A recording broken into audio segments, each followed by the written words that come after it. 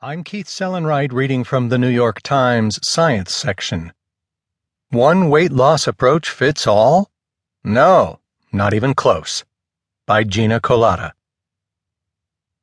Dr. Frank Sachs, a professor of nutrition at Harvard, likes to challenge his audience when he gives lectures on obesity. If you want to make a great discovery, he tells them, figure out this.